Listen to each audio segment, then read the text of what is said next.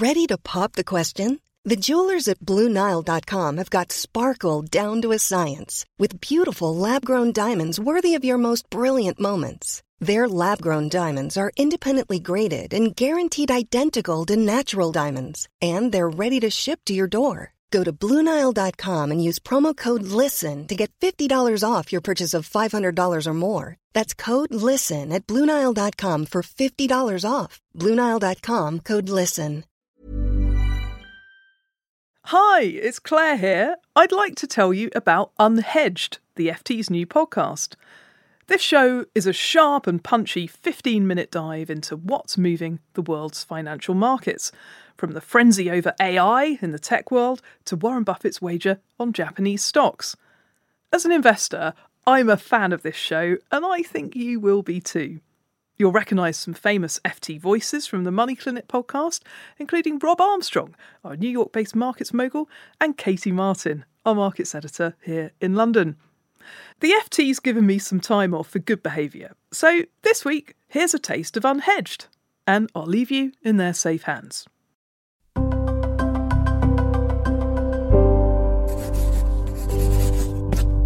Pushkin. Zero-day options. They're growing quickly, they're scaring people, and they expire fast, just like this intro. This is Unhedged, the markets and finance show from the Financial Times and Pushkin. I am reporter Ethan Wu here in the New York studio, joined today by volatility vulture Robin Wigglesworth in Oslo. I thought you were going to call me a volatility vixen or something there, but that's better. Vixen. That would have been better. That's a female fox, though. So yeah, let's say maven. Maybe that sounds better. The vol maven. Robin, zero-day options sounds a little wonky, but it tends to be the wonky things that blow up the most dramatically in financial markets. And these have absolutely exploded. There's no two ways about it. Citi recently published a measure showing in the last 20 days, zero-day options have reached their highest share of U.S. options volume, 49.3%, about half of all volume in options. It's just absolutely huge. There's a European exchange listing these zero-day options next week. They're expanding everywhere. And like anything that's grown quickly in finance, we got to ask the question, is it going to blow up dramatically? That's what we're talking about today. But Robin, maybe we should just start with, what the hell are options? Yeah, I mean, it's good to start at first principles. And options, they sound funky, but they're basically financial derivatives. They basically work as a bet on something going up or down. So a call option is a bet on something going up, and a put option is a bet on something going down. And they've been around, frankly, for ages. Especially, people used to buy them to insure against moves in pork bellies or orange juice, for example, trading places. If anyone's watched Trading Places, what they're trading there are futures, options, and other derivatives. Typically, these options would expire in maybe a year, a quarter, 3 months, a month, a week. And now, today, we can trade zero-day options. Literally options that expire, keel over, that die the day you buy them. Financial innovation. You could buy them at 10 a.m., they close at 4 p.m. Magic. Financial innovation does seem a little bit like magic. These can trade on a single name, Tesla, Apple, whatever, on an index, the S&P 500. It's just like that classic option, but shorter. And I think the appeal kind of lies in the fact that because these zero-day options are so short-dated, they're also really cheap. You can turn a tiny little upfront investment into a really big gain. Of course, the other side of things is that you could easily lose it all, right? That's the difference between an option on the one hand and stocks on the other. With stocks, it's very rare that you're going to lose everything, at least right away. Whereas with an option, that could easily happen. That could happen the day you buy it. It's like a sports bet. Like sometimes you just want to know, you just want to put money on what's going to happen in the match today, not the match in 2 or 3 weeks' time, right? So it's just, if you're a day trader, sitting on Reddit and Robinhood, or frankly a hedge fund bro somewhere sitting in Chicago or Florida, you just want to bet on what a stock is going to do that day. And that kind of is appealing, right? Yeah. Oh, and I'm glad you mentioned the hedge fund bros and the Reddit punters. I think a natural question to ask is, who's in this market? Frustratingly, it's actually kind of hard to tell. The people that have looked at this closely, I disagree on exactly what the split is. But I think we can say there are both everyday investors and institutional funds like hedge funds trading here. But, you go on r/Wall Street Bets of, 2021 meme stock fame, and you see people posting their gains and losses on zero-day options. I mean, I just pulled up this one from July. This guy who took a big bet on Carvana, took a $25,000 loss and posted on Reddit, "I got suckered into the morning pump. The hedge funds and market makers got me. I walked right into this trap like an idiot. Enjoy the losses and have a great weekend." Point is, there are retail investors out there losing money on this stuff. Yeah, I mean, certain things are just eternal truths in financial markets, and retail traders getting their faces ripped off by, market makers and hedge funds. Yeah, that's never going to change. 0-day options is just a very efficient way of doing so, in my view. Yes, an efficient way to separate money from the sucker. But that's not the only thing that people are worried about. There's also kind of broader market worries beyond just individual people taking losses. And, there's a recent example of a little bit of drama in a tiny little corner of a derivatives market having way broader impacts across financial markets. And that was the 2018 episode known as Volmageddon. Yeah, it sounds scary, and it was an amazing name. I loved it. But yeah, it was crazy, right? So you suddenly have these small funds that were technically known as inverse volatility funds, but they use derivatives to bet on the stock market remaining calm. And when the stock market wasn't so calm, they suddenly kind of died and kind of took down a large chunk of the stock market with them. So it wasn't like a financial crisis. Most people can't even remember Vixmageddon or Volmageddon or whatever we want to call it. But these tiny volatility-linked funds helped cause carnage on global stock markets. The losses were in the trillions of dollars in a matter of just a few weeks. That's pretty crazy, right? I mean, that these tiny funds snowballed and caused that kind of damage. How big were those funds to begin with? Can you give us just a sense of scale? $2-3 billion. Wow. So several orders of magnitude in ultimate impacts. Yeah. And it shows how markets, we have all these crazy feedback loops that can kind of crop up out of nowhere. And sometimes small little things an options bet gone awry. Sometimes typically a big hedge fund does something really heinously stupid and blows up. That can ripple and cause quite a lot of issues elsewhere. Yeah. And I think Volmageddon and what happened there, the mechanics are complicated, but I think broadly speaking, they share some general principles with, what could in theory go wrong with 0-day options. And that's in general that when there is some new financial product out there for you to peruse and purchase, somebody has to create that product and issue it to you. But generally, the people that issue these products, they're called market makers, they don't really want to take a bet one way or another. So you might have bought a 0-day option on Tesla, but the guy selling it to you, he's totally neutral on Tesla. So the market makers have to go out into the market and take the inverse action to offset the bet that they've made by selling you a contract, right? So you've got one guy buying a Tesla 0-day option, you've got the market maker selling that contract to them, but then the market maker has to go into the market and make an offsetting transaction.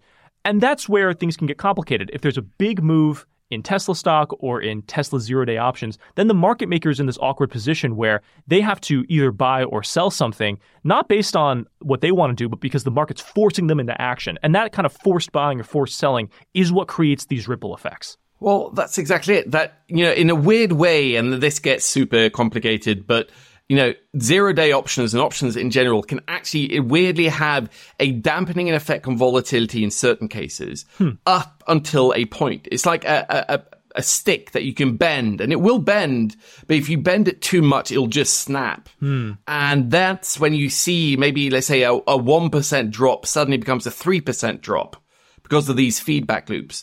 And that's the worry that people have, that these 0-day options volumes have just become so, frankly, gargantuan. Right. It's like this engorged beast that's been feeding on the options world, that it is making the market more volatile in the middle of the day and could potentially cause a major stock market upset, let's say. Right. Let's try to put that in context, though, Robin. Is a stock market sell-off the end of the world? I think when people think about big crashes in markets, it's 2008. I mean, let's try to put this in perspective for listeners. Where is this on the ranking of worries?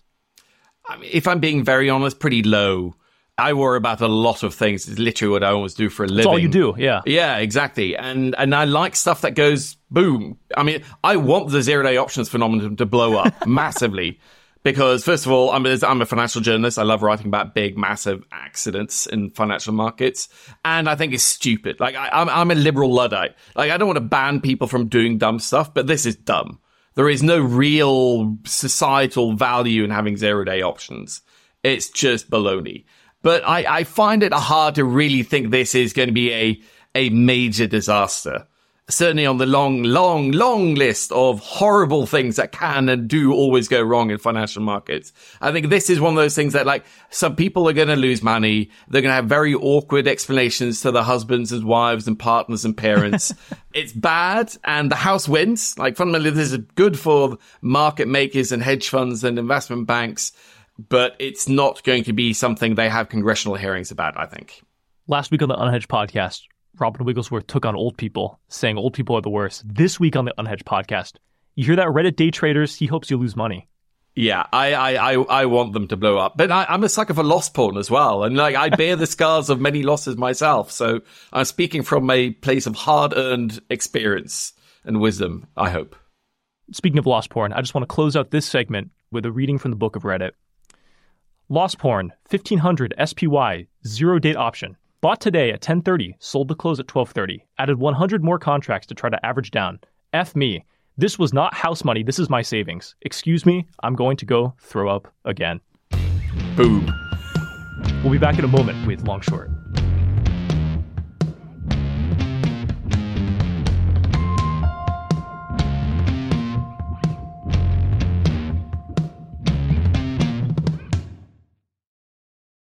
Welcome back. This is Long Short, that part of the show where we go long a thing we love, short a thing we hate. Robin, man, I'm short these Republican primary debates this week. Without Trump, I feel like it's going to be boring, man. It's all of these people with no shot at winning, just trying to knock each other down. And, you know, according to the DeSantis strategy memos that the New York Times got the other week, they're not even going to talk about Trump, who is leading the race by a huge margin. I feel like it's going to really be a flop. Yeah, I'm probably I'm short in size all political debates, to be honest, but especially American ones, I have to admit. That's true. They're really not great. Robin, are you long something? I am, actually. It's not something you can go long on, but I am from a very emotional standpoint, which is I'm long the Bloomberg terminal. The Bloomberg terminal is basically just this piece of kit that you can rent from Mike Bloomberg, the former New York mayor, that collects all sorts of financial information, data, and analytics in one place. And it is unbelievably expensive. It costs like $30,000 a year. But it is so amazing and so good that I would quite possibly trade one of my kids I like the least for a lifetime subscription to one, if I'm being perfectly honest. Hopefully they won't listen to this, but I love the terminal so much. And people are predicting Bloomberg killers for ages, and I just don't think it's going away any time in my lifetime. So I'm long the Bloomberg terminal. I would also trade one of your kids for a Bloomberg terminal. Yeah, fair. All right, Robin, thanks for being here. We'll have you back very soon. And listeners, we'll be back in your feed on Thursday with another episode of Unhedged. Catch you then. Unhedged is produced by Jake Harper and edited by Bryant Erstadt. Our executive producer is Jacob Goldstein. We had additional help from Topher Forhes. Cheryl Brumley is the FT's global head of audio. Special thanks to Laura Clark, Alistair Mackey, and Jess Trulia. FT Premium subscribers can get the Unhedged newsletter for free. A 90-day free trial is available to everyone else. Just go to ft.com/unhedged offer. I'm Ethan Wu. Thanks for listening.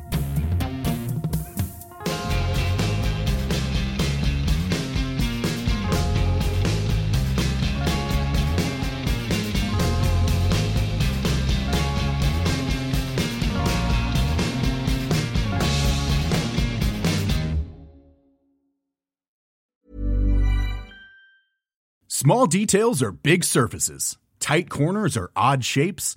Flat, rounded, textured, or tall. Whatever your next project, there's a spray paint pattern that's just right. Because Rust-Oleum's new Custom Spray 5-in-1 gives you control with 5 different spray patterns.